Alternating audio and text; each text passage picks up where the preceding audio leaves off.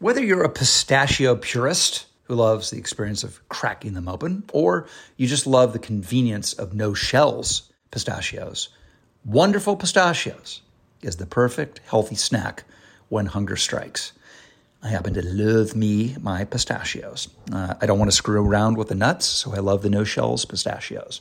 Anyway, there are a bunch of flavors to choose from, like honey roasted, smoky barbecue, jalapeno, lime, and more. Wonderful Pistachios is one of the highest protein nuts, and each ounce serving has 6 grams of protein, giving you over 10% of your daily value. Visit wonderfulpistachios.com to learn more. I love fast cars, but there aren't a ton of high-performance EVs. They're certainly out there, but when I get a chance to get behind the wheel of one, I love it. And I was blown away by the Kia EV6 GT. When you get behind the wheel of the Kia, it is literally like being in a state-of-the-art rocket ship, but also comfortable. The thing goes from 0 to 60 in 3.4 seconds. It is the premium driving experience, and of course, it's an EV. So the climate thanks you. SiriusXM provides access to over 165 channels in the vehicle: music, sports, news, comedy, yacht rock. Let's go. Little Steely Dan going in your Kia. Come on now.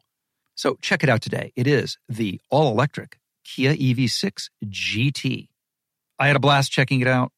Believe me, you should do it yourself via kia.com/EV6. To learn more, that is kia.com/EV6. Kia, movement that inspires. I hear my father's voice say, Arnold, what do you think? America was created by people sleeping in? You idiot, you lazy bastard. Get up and be useful.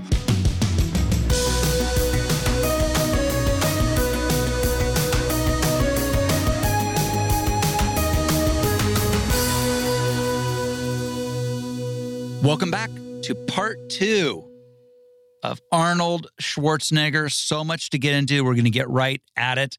But in specific today, can't wait to hear about the new book, which is out now, called Be Useful. And it's Arnold's life hacks. And I can't think of anybody better to give them. Here we go.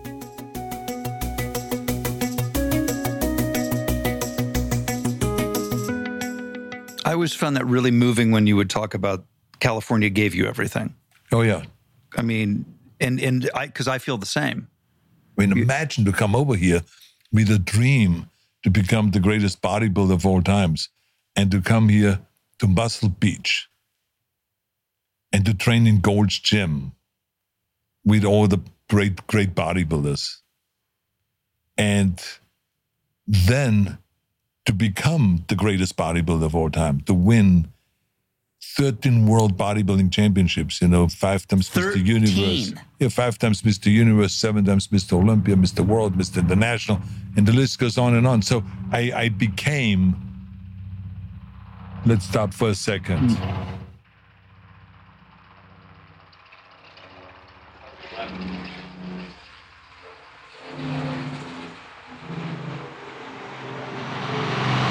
Paparazzi. Looking for Dr. Dre. So anyway, to come over here and to become the greatest bodybuilder. And that was only possible because I was training over here in America. It would have never happened in Europe. And then to be in a city that is not only known for Muscle Beach, which is for bodybuilding, but to also have Hollywood. And now it was kind of easy, with the idea that, the next thing I'm going to do is to do movies. And then my dream was to become a leading man in the movies. I want to be another Clint Eastwood. He was like a big idol of mine. And I want to become another Clint Eastwood, another Charles Bronson, Warren Beatty. These were kind of like Marlon Brando. These were kind of the big players then. And then all of a sudden, within a 5-7 year period, I was doing Conan the Barbarian. And I was doing my first big international movie, financed by Universal Studios, and having great producers like Ed Pressman, who just passed away a few months ago, was a wonderful producer, and Dino De Laurentiis. And then Sid Sheinberg was the head of the studio. And those guys kind of like made this movie, had the faith in me. And then all of a sudden it goes from the do Conan #2 and to do, the Terminator and Commander and Predator. All of a sudden I worked with Fox Studio and all these other studios. It was like unbelievable. It's only in America. And then to go and to become the biggest box office hit, with Terminator 2 and make more money than any other movie that year. And then year after year, make movies that made domestically over $100 million. And then to get into comedy and to do Twins and Kindergarten Cop and Junior and all in True Lies and all of those things. I mean, it was like there was no end in sight. And then to step off with Terminator 3 in 2003, promote the hell out of it all over the world and make that movie #1. And then all of a sudden literally step off and step into the other track and run for governor. That's unbelievable. 2 months later, I'm governor. On October 7th, become governor, and I was sworn in on November 17th in Sacramento. You were there. I was there. I was there when you got the concession call. I'll never forget it. Yeah. So, I mean, that is... only in America, I say to people always, in everything that's happened, let's talk about, the wealth that I've created and the success financially in real estate and in so many other areas. It's just staggering. And so this is why when people didn't understand that I will walk away from show business where I made a minimum of $20 million a movie, and I made 2 movies a year, so that's $40 million. And I walked away from that and didn't even take a salary as governor. I gave the money back. Because like I said, it was petty cash for me. Right. It was like a joke. But and you paid your own transportation. You were everything myself I paid for. So, they didn't understand why I would do that. Why I would sacrifice all of these millions of dollars. And I said to them, look, I gained my wealth because of America. So for me to give something up for America is a no-brainer. It's a no-brainer. I say I would do it with great pleasure anytime. And that's exactly what I did. For 7 years, I worked and with no salary. And, yes, I made my residuals for the movies because my movies kept playing very well, especially after I became governor. They kept selling them, to the airlines and for television and for this and for that. And the business went on. But I didn't do any movies. And as a matter of fact, the only movie that I did during the time I was governor was with Stallone, Expendables. And we had to do it on a Saturday because he wanted me to do a cameo. And so we did it on a Saturday when I didn't work as governor. And we did this scene in a church in Hollywood, secretly. I remember this. I drove down there. We didn't even rehearse or anything like this. I just walked into the church and Bruce Willis came out of the booth there, the confessional or the confessional thing came out, and it was like all very secretive. And always in Sly was there, and he was the director also at the same time, not just the actor. And he directed us, and we did in 2 hours, we did the scene, and then I went back into my car and we took off. That was it. So this is what we did. You're like Elvis. You showed up, or Sinatra. You show up. Make sure that camera's rolling when I show up. Exactly. That was it. So that's the only movie that I did, was just to do a favor for Sly, because he was very supportive during my governorship. So I wanted to do him the favor and to do this cameo for him. He was, what's Sly like as a director, by the way? He's very, very clear because he's a visionary. See, Sly is one of the things that I always tell people is the secret to success is to have a very clear vision of where you want to go. And when people have that, half of the battle is won. because so many people don't know where to go. And Sly had a very clear vision because he wrote the movie. And so he knew exactly which direction he wanted to go. He knew exactly the way the scene should be shot, what close-ups he needed, what medium shots he needed, what wide shots he needed, master shots, and all of that stuff. So when he directed, he was very, very clear. And there was not kind of, let's try this. There was no trying. Let's do this. Right. This is what we do. And he always was like that with everything. And I think that's why he's also not only a great director, but he's also a great painter, because he is daring and he has a clear vision of what the painting should look like. And he just takes those oil cans and he goes in there with his paintbrush and he starts painting. I mean, he has balls.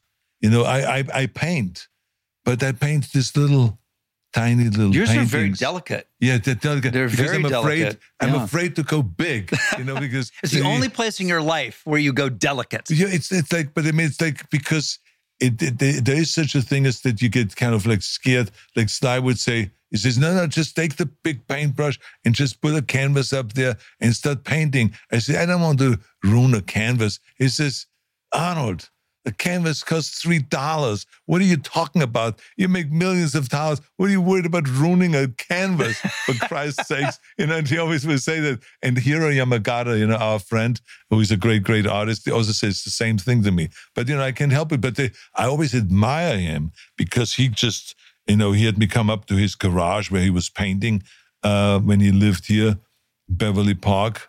And he just starts painting. And all of a sudden, he creates this woman face and all this kind of things he writes on it, very modern, daring, blacks and whites and reds and this and that and colorful.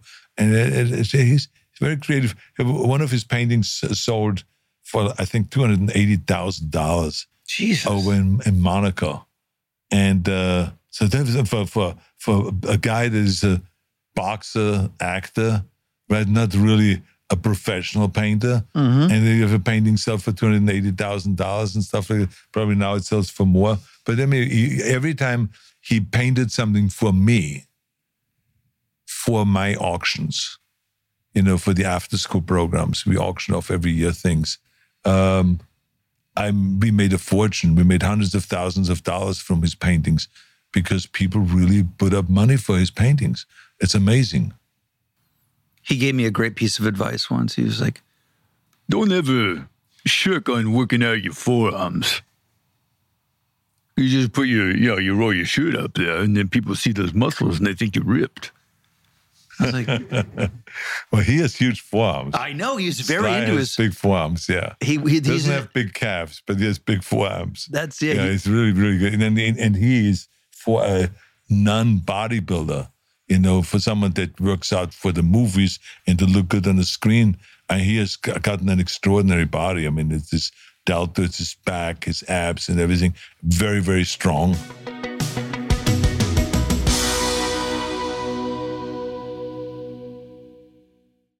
Where else can you go surfing and skiing in the same day? Or check out a world-class art museum and camp out under a brilliant night sky same day? Or hike through the redwoods and get a luxury spa treatment? There's only one answer: California. No matter where you go across this state, you will find a way to play. I love California. And I have not yet surfed and skied in the same day, although I do both. So that is on my bucket list. It's the most beautiful place in the world. Discover why California is the ultimate playground.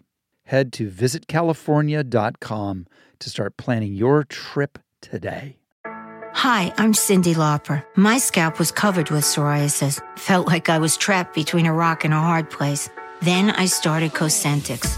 Cosentyx secukinumab is prescribed for adults with moderate to severe plaque psoriasis 300 milligram dose. Don't use if you're allergic to Cosentyx. Before starting, get checked for TB, serious allergic reactions, severe skin reactions that look like eczema, and an increased risk of infections, some fatal, have occurred. Cosentyx may lower ability to fight infections, so tell your doctor if you have an infection or symptoms like fevers, sweats, chills, muscle aches, or cough, had a vaccine or plan to, or if IBD symptoms develop or worsen. Learn more at Cosentyx.com or 1-844-COSENTYX. Cosentyx works for me. Ask your doctor about Cosentyx. Mom deserves the best, and there's no better place to shop for Mother's Day than Whole Foods Market. They're your destination for unbeatable savings, from premium gifts to show-stopping flowers and irresistible desserts. Start by saving 33% with Prime on all body care and candles. Then get a 15-stem bunch of tulips for just $9.99 each with Prime. Round out Mom's menu with festive rosé, irresistible berry chantilly cake, and more special treats. Come celebrate Mother's Day at Whole Foods Market.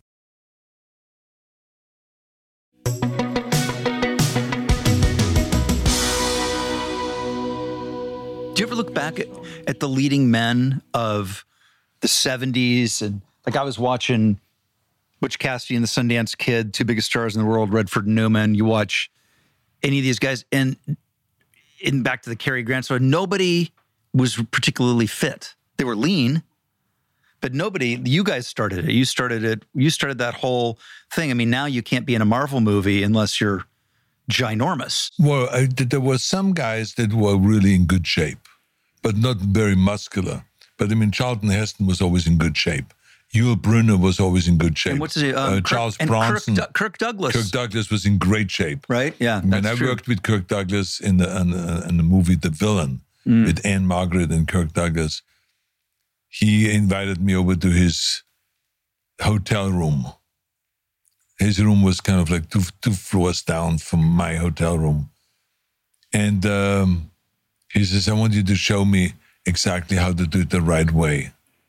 I said, to do what the right way? And he bends down and he rolls out from underneath the bed dumbbells. Son of a bitch had dumbbells under his bed. He rolls them out and he starts curling. He says, you wrote in one of the articles that you're turning the wrist when you curl, that this has more effect on the bicep. He was having biceps. And he was trying to do the curl the right way. It was like fantastic to talk bodybuilding talk with Kirk Douglas. And he was as kind of kind as I was about giving him tips about bodybuilding and giving me tips about acting. So when I was doing the scenes with him and stuff like that, he would always come over and says, I would just pronounce this more, slow down a little bit here and all that, because I was new. Right. It was the kind of my second or third movie that I've done was with Kirk Douglas. Jeez. Right away with a big star like that I admired when I was like a kid growing up, right? So, I mean, it was like really amazing. But anyway, I had a wonderful working relationship with him. We became very good friends but he was in shape. So there were several guys like that. Clint was always working out. But what happened, what was different then was that those guys were working out secretly.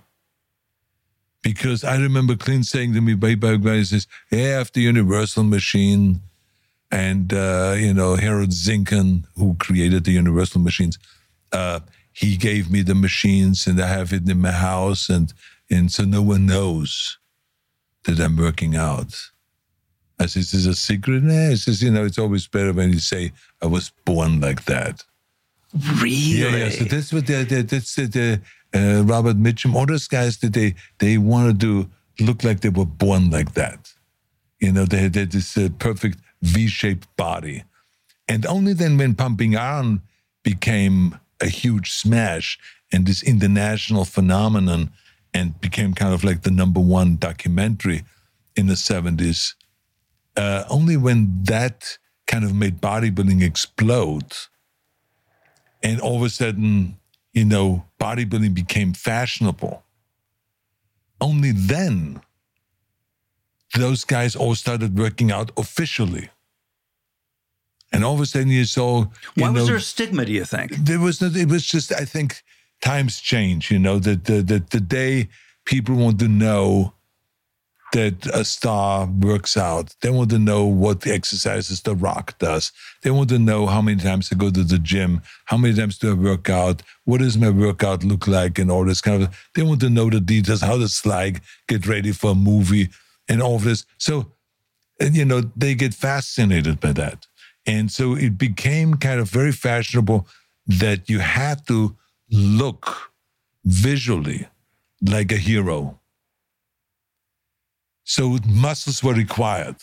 That's when then there was the explosion in the 80s of people like Stallone, myself, Van Damme, Dolph Lundgren. All of those guys all of a sudden became big stars and were leading men in the movies. The funny thing about it is that in the 70s, when I said I wanted to get into movies, all the producers and directors and studio executives and agents were saying to me, it's never going to happen. And one of the three reasons was that my body was too big. They said to me, look at the stars today. De Niro. There's Dustin Hoffman, Al Pacino, De Niro, Woody Allen. Those are the sex symbols. People don't want to see big muscles. You're 100 pounds too heavy. Forget it.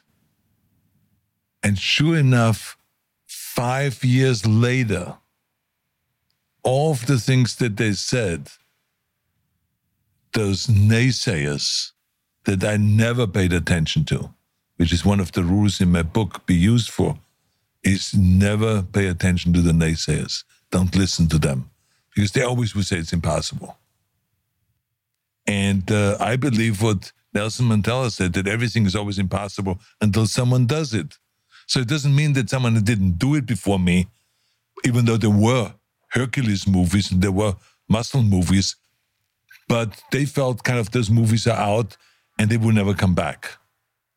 And sure enough, they didn't expect that Pumping Iron would be such a big smash, and that a guy like Bob Rafelson would do a movie called Stay Hungry with a leading man being a bodybuilder. I think that's the most important movie in many ways of your career. It's the forgotten movie in that you have Terminator, you have all these ginormous cultural moments, but Stay Hungry really was the one that made you a legitimate actor. Yeah, exactly, because it was one of those movies where people said, well, I guess you can do a movie with someone that is that muscular. Yes, I had to trim down. Yes, I had to lose weight, but I didn't have to go down to 150 pounds like Robert De Niro was. Right. I went down to 210 pounds, and still was muscular, so because it was a competitive bodybuilder that I played. And then with that doubling up with Pumping Iron, and then Streets of San Francisco, where I played a bodybuilder, and then in The Villain with Kirk Douglas, I played the handsome stranger. Always a good lane. The handsome stranger with the powder blue outfit, Western outfit and all that stuff. But then after that was Conan the Barbarian. Oh, yeah. Now then I did the Jane Mansfield story where I played Mickey Haggerty. So they dusted that script off and they said, wait a minute, Schnitzel is around, here's muscles. We can have him play Mickey Haggerty because Mickey Haggerty was Mr. Universe. Yeah, he was sure. this Hungarian bodybuilder. So he had an accent. So I was perfect for that. So the bottom line is that when they said it's not going to work, you getting into movies, and especially not being a leading man, they said it was because of your accent. They said that the German accent is scary for most Americans. It reminds them of the Nazis. And so yes, you could play a Nazi officer or something like that. That would be fine. But other than that, you would not get away with it. And then they said the body was too big. And then they said that no one would be able to pronounce Schnitzel or something like that. So they were laughing at my name. And they said, there's the three things why it would not work. And then sure enough, I come out with Conan the Barbarian, and John Milius, the director, famous director, right? And amazing writer. Both. Yeah, the amazing writer. So he said to the press, if we wouldn't have had Schwarzenegger, we would have had to build one. So now he establishes, if I wouldn't have had that body, he couldn't have done the movie, and he would have never been able to direct a movie like that. So think about that. So then I come out with Terminator, literally like 2.5 years later, I come out with Terminator, and Jim Cameron says, what really made this work is that Schwarzenegger talked like a machine. I don't know if it was a compliment or not, but I mean, he made it sound like a compliment because he said to me, he said, if he wouldn't have, that's what made the machine totally believable, because he did not only just look different with his enormous body and with the way he walked and acted, but he talked like a machine. 100. Listen, I remember. He said, so that's what really made it. So now I said to myself, here's the second one now that they said would never work because of my accent. And now this is a big plus for Terminator, one of the most historic characters. I remember seeing Terminator in the theater. I went and saw it with all the guys from the Brat Pack. We were shooting St. Elmo's Fire, and it came out, and we all went, all the boys. It was Judd Nelson, Andrew McCarthy, and Emilio Estevez and I. We went and saw Terminator on a Friday night, and then it came back on a Saturday night. And it's when you say, I'll be back. And with anybody else saying that line, anybody else, it's the accent makes it. Right. Jim's right. It isn't the line. Line's great. Line's perfectly fine. It's the... But that's you just saying it. And then it didn't take much longer than that. In the 80s, all of a sudden articles started coming out how actors in Hollywood are not anymore changing their names. Oh, interesting. Because they figured out that a name that is hard to pronounce and hard to remember is also hard to forget. So that was the new idea. And always President Ramaswamy. Exactly, there you have it. I think we've but all of a sudden, Gina Lollobrigida, the actress, well, that didn't change her name, right? So all of a sudden, the more complicated names became in, and they mentioned, as a matter of fact, my name as an example, and it says, no one tells Schwarzenegger anymore to change his name. It just says, exactly what my vision was, is to have the posters say on top, Schwarzenegger, and then the title below, Schwarzenegger, Terminator. Schwarzenegger, Predator. Schwarzenegger, Kindergarten Cop. And this is how it went. Exactly the way it went. But again, it goes back to one thing, and that is, don't listen to naysayers and be in America. Because here, those things are possible. And overseas, and I've never had anyone come up to me anywhere, whenever I travel around the world, and say, can you help me get a visa to go to Russia? Or can you help me? I want to move to China. Oh, can you help me? Do you have some connections with India? Because I want to go and work in India. I want to become a big star in India. Yes, you can become a big star in India. Of course, you can. But what everyone says is, can you please, Arnold, help me? And write something for the immigration service, a letter or something like that, so I can come to America.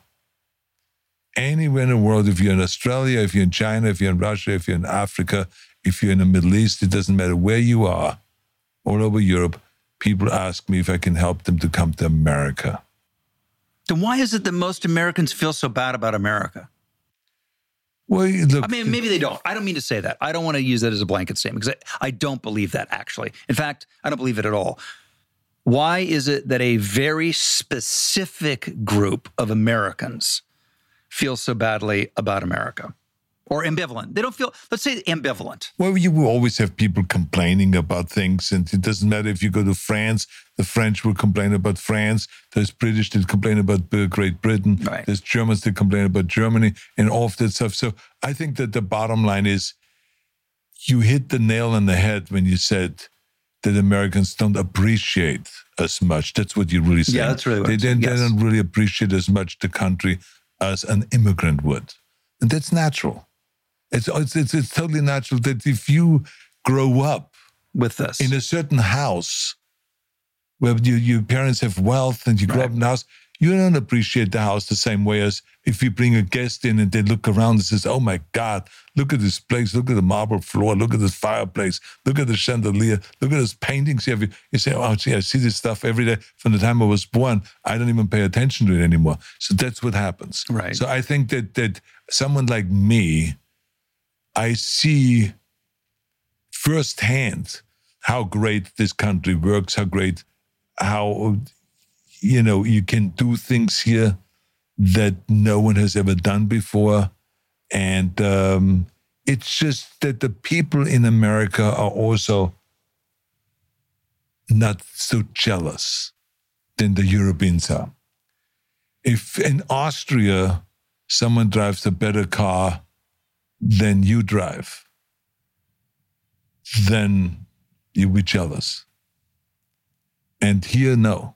Here they go up to you, and no matter what car I have, I had Rolls Royces, I had Bentleys, I had Hummers, I had Oshkosh, I had Unimogs, whatever it is, and people would just come over and say, wow, where did you get this car? Oh, this is an amazing car. I love this car, love the color. They will always give you a compliment. Or if you say to somebody, I want to get rich and famous, and it says, good for you. Over there, say, yeah, sure, they will be waiting for you. I said, when I said in Austria, I want to go to America. Yeah, absolutely, they will be waiting for you over there. I mean, they can't wait for the Schwarzenegger to come over to America. Yeah, sure, they need you over there. It's always kind of this negative stuff. And then when you have to be very careful not to drive around with a flashy car over there, because people say, oh, he's a show-off. And it will be something negative. Here, it doesn't matter. Here you can drive any car you want. No one says he's a show-off. They say, oh, he's doing well. I'm happy for him. I mean, if you say to people, I just bought a new house, no one says, oh, yes, he wants to be one of the stars, live up there in Santa Barbara and stuff like that. No. People are just appreciative. They just love it. They say, oh, this is what I want to do one day.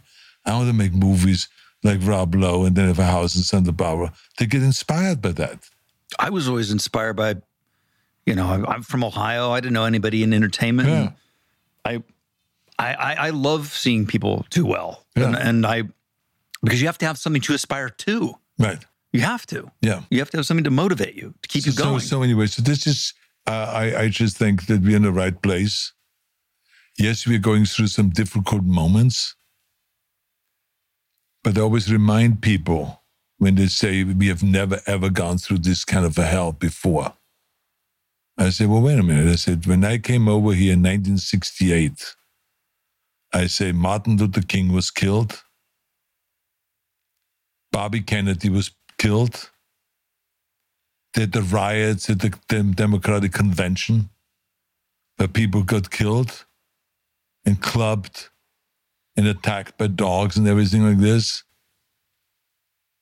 We had the Vietnam War. We had the hippies run around all over the place getting stoned out of their minds. I was one of them in Ashbury. What is it, that park? Haight-Ashbury. Yeah, my friends took me up there and they were sleeping out there in the park, getting stoned out of my mind. Right? So it was like, all of this was going on. Then there was Watergate. I mean, then there was a president resigning. And I mean, it just went on and on and on. The madness didn't stop. Where people said, oh my God, what is going on here? Then we gave up the Vietnam War. Then we realized that we were in the wrong war in the first place, that we should have never been in Vietnam, and 58,000 people were killed for nothing. I mean, this is like people coming home in body bags every day. So this is the kind of America that I came to in the beginning. And we weathered through it, and we got through it. But it took one great leader, Ronald Reagan. He pulled us through the 70s. Carter tried, but the one that was really the star was Reagan. And he pulled us out of this mess. Did you know him at all? And yeah, of course, yeah. What was he like as a person? Very entertaining. Reagan was a expert storyteller. Really? Oh, yeah, within no time. He would go into a house. I remember when he used to go to Marvin Davis's house in Beverly Hills. And they would have a fundraiser there, or they would have just some event there, some dinner. And Reagan would walk in there, and within no time, not because he was president, but within no time, he had 50 people standing around him. It was all because he was telling stories. He would walk in, then he would start telling a story. He was just the most unbelievable storyteller, and smooth and funny, great kind of jokes he had, and loved telling jokes.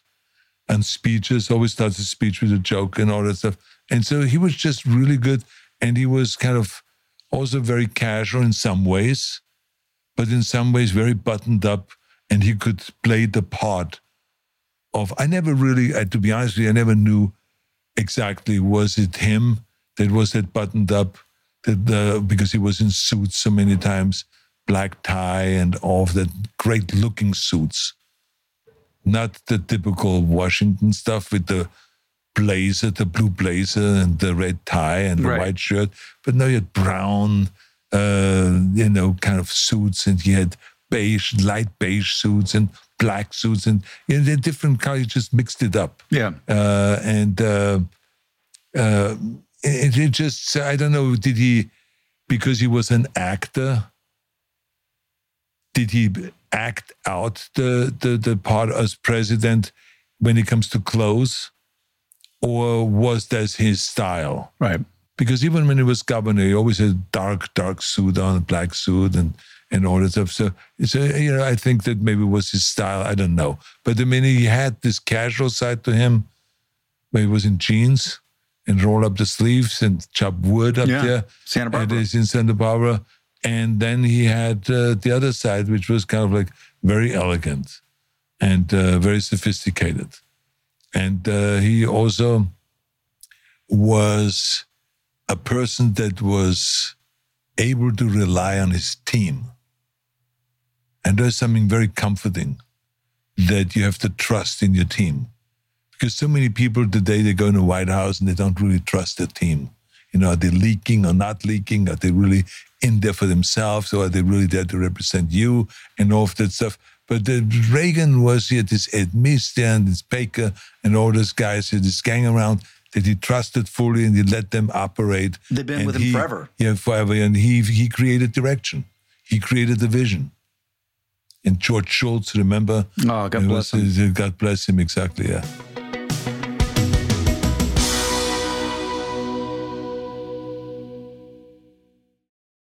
Hi, I'm Cyndi Lauper. My scalp was covered with psoriasis. Felt like I was trapped between a rock and a hard place.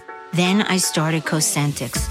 Cosentyx secukinumab is prescribed for adults with moderate to severe plaque psoriasis 300 milligram dose. Don't use if you're allergic to Cosentyx. Before starting, get checked for TB. Serious allergic reactions, severe skin reactions that look like eczema, and an increased risk of infections, some fatal, have occurred. Cosentyx may lower ability to fight infections, so tell your doctor if you have an infection or symptoms like fevers, sweats, chills, muscle aches, or cough, had a vaccine or plan to, or if IBD symptoms develop or worsen. Learn more at Cosentyx.com or 1-844-COSENTYX. Cosentyx works for me. Ask your doctor about Cosentyx.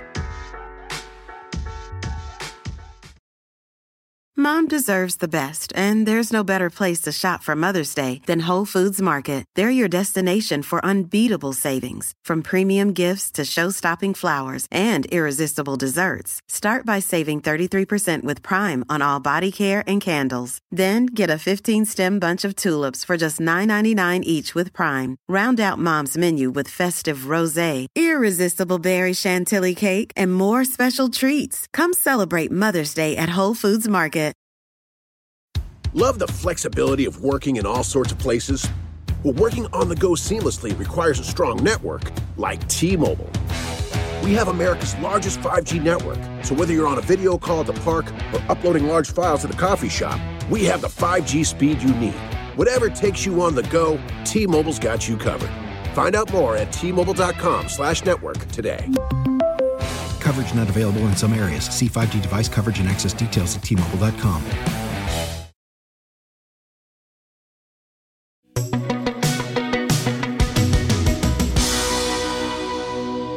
Tell me about the book. How long did it take you to? By the way, I have to say your autobiography, I loved it when it came out. For sure, the best title you could have possibly come up with. Total Recall. I mean, come on. What a slam dunk. Well, thank you. Slam dunk title. Thank you. And this is going to be amazing. This is amazing. This is, I never ever thought that I will be kind of like in a field of motivational material. But to me, it seems like the perfect It's natural. Yes. It's organic because, I recognize the fact that all my life I've always motivated people. I always had people train with me, and I trained them, and I did seminars all over the world in bodybuilding and in fitness and all that stuff. So it's a natural thing. It is, I think, my personality. I love to inspire people and to get them going and to tell them everything is possible and all that stuff. But I didn't realize that when I do, a speech at the university, a commencement speech, and I give people the rules to success, because they're now going out there into the world. Here's some rules for success, some tools that you can use. I didn't realize that would become such a big hit. And so many people would ask me from then on that all my public speeches became kind of motivational speeches. Usually. So the genesis of it was the response to your organic rules at for USC, kids coming out. Exactly. I gave at USC a commencement speech. I think when my son graduated or something like that. But in any case, it was like such a huge hit that I did another one commencement speech and did something similar. Huge hit again. Then people said, "Why don't you write a book about that?" So I had no, interest in writing a book about it. I said, "I'm just going to use that theme." And so from that point on, instead of people asking me to talk about the environment or to talk about the governorship or about politics versus entertainment versus bodybuilding and all this, they just wanted to have me pump up their audience. Right. So, if it was a convention for real estate agents or for car dealers or whatever, or insurance company, whatever it was, anywhere in the world, I will always be asked to do a motivational speech. And so I would give them the rules to success.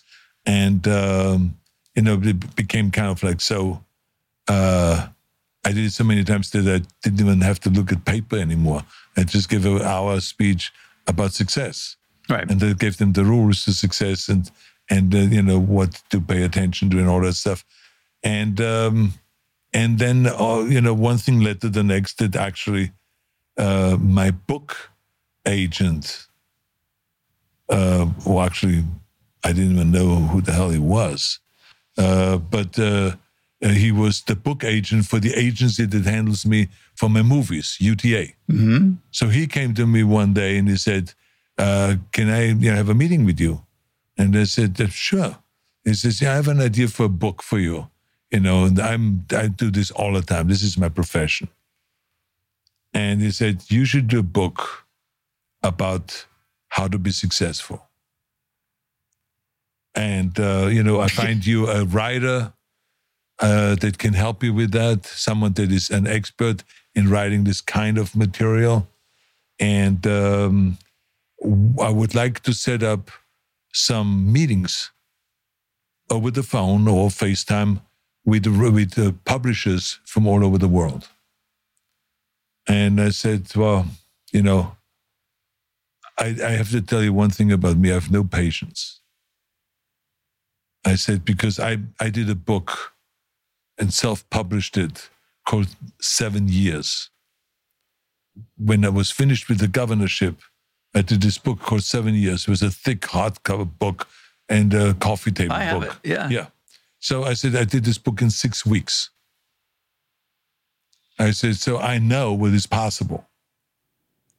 I said, so when a publisher comes to me and I talk to them now and they say to me that, by next year we can do this book, we can publish it. I said, I'm out. I said, I just publish it myself. I said, fuck that. I just can't handle it.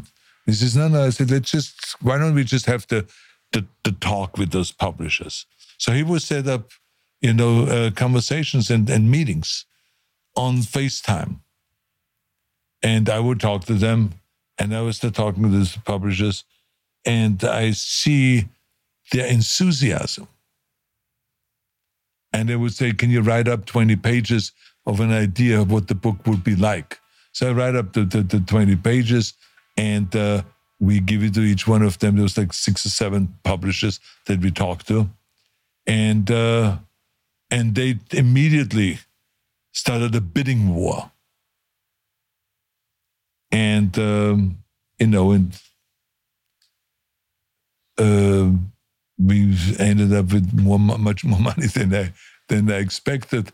And it was like wonderful, and so now here we are that they promised to me, each one of the publishers promised me that they will have a 3-month period where I write the chapters. And then there will be a 3-month period where they will edit and lay out, and that by the fall, the book will come out. And Penguin, won the bid. So there was also Penguin in England, right? And Penguin in America. And in England, okay, got it. So anyway, so there was 2 that were bidding. And so for England, we sold it to 1, and for Penguin in America. And so we went to work with a writer and started working on it for the 3 months.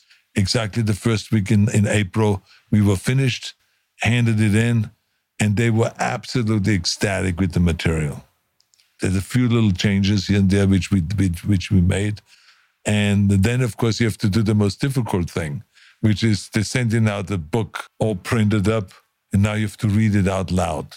Yeah, that's right. You have to do the oral kind of a presentation of the book. But I mean, listen, who doesn't want to hear your voice, though? I know, but come on, right? I have to say, I'm not the best reader.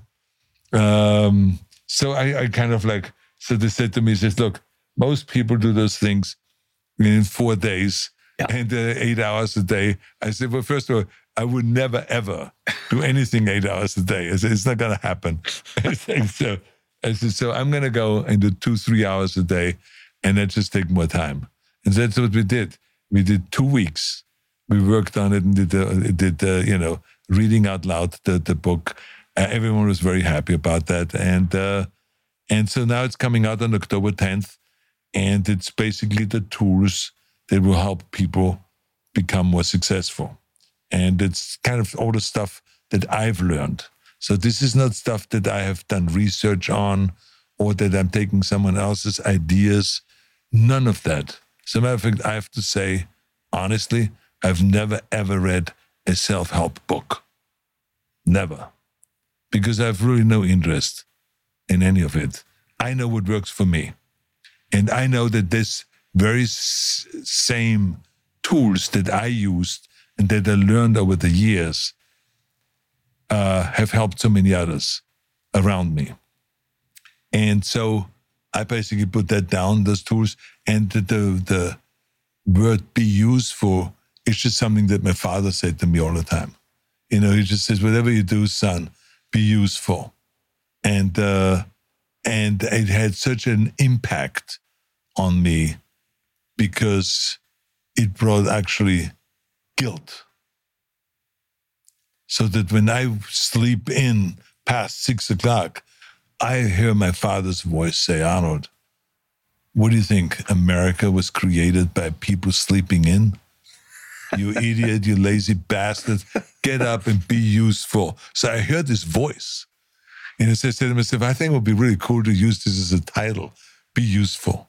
And because it means so many different things. Yeah. And so this is what we did. We used it as a title. People loved it. And, and that's it now. And I'm really looking forward going on the promotion tour. And in the meantime, I'm doing a few podcasts and a bunch of interviews. And I can't do talk shows because we're on strike. So I do other things, other interviews. But I will be traveling all over the world because, as you know, I always feel like the world is the marketplace. For sure. It's not just America. It's not just Germany or Europe. It's like the whole world. And I will make sure that everyone in the world knows about this book and that, that the mothers and fathers can buy it for their kids for Christmas, or you can just buy it as a gift to motivate people. And Rob, the interesting thing is that we have help for everything that we do. As you know, when you go up skiing, we hire a ski instructor to take us skiing, right? Sure. To teach us the bumps and the this and that. That's right. Cut the lines also. To get up and down fast and all those kind of things. But you have a ski instructor. If you want to learn English, like I did, I had a speech coach and I had a voice coach. and a dialect removal coach and all of those kind of things. So you have a coach for everything that you want to do. But there's really no coach out there that you can go to that if you say, I want to be more successful. There's no one there that you call, like a dentist or something like this. Can I talk to you? And can you make me more successful? Right. So this is why I think it's important that this kind of material is out there and that people have an opportunity to just go through it. And I think they will pick up a lot of really great stories and great anecdotes, and also how I came about learning those very important tools to make you more successful.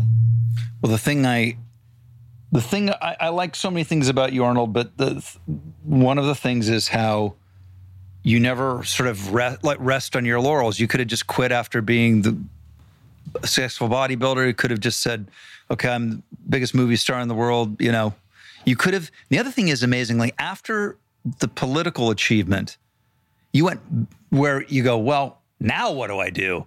You're like, I'm going to go back and do what I did. I'm going to do movies again. And you're like, really? After being the governor, you're going to go? Like, you don't give a fuck? No.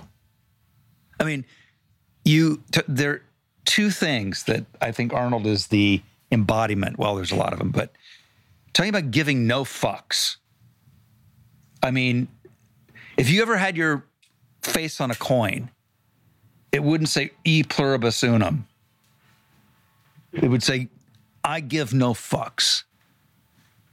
And the other thing is, we should put that on the coin. You should. Can we make this coin the Arnold coin? Because you know the coin challenge everybody does?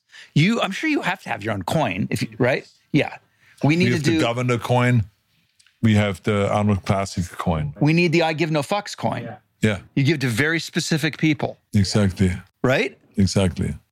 But I tell you, it's an interesting thing you say that, because what's interesting about not giving a fuck is the very thing why I was never scared of failure.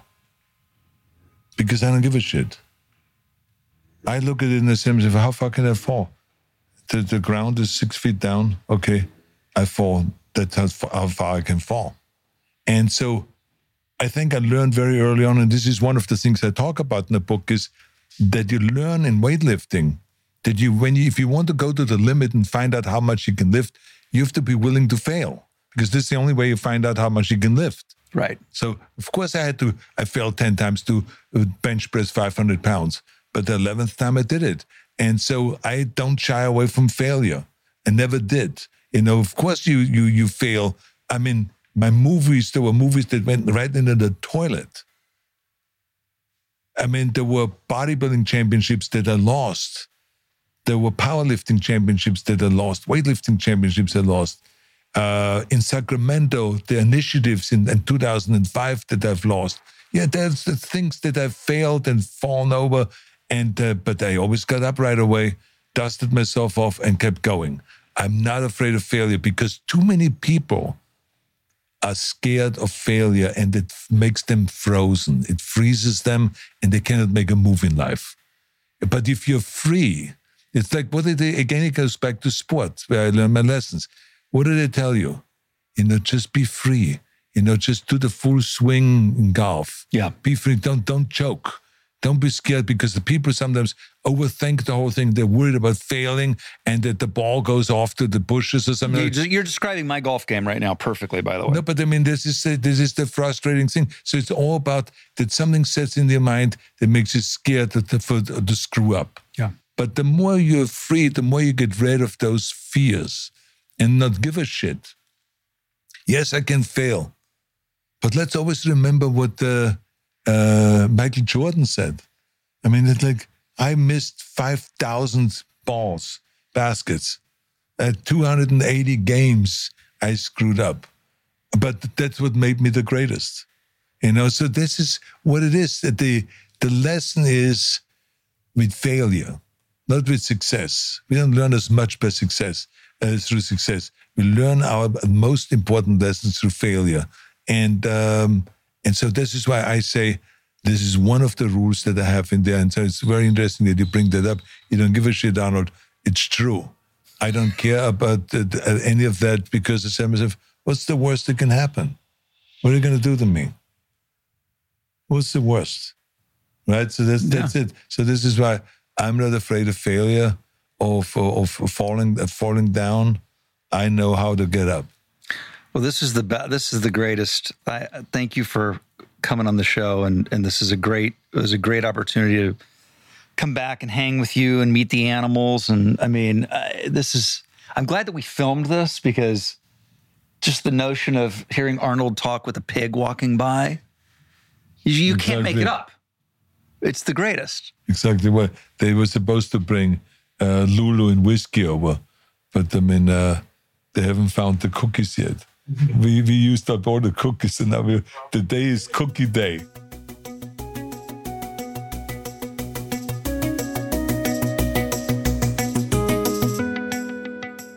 Well, there you have it. That was the Sermon on the Mount. That was the real deal. By the way, there are video clips of our interview available on YouTube.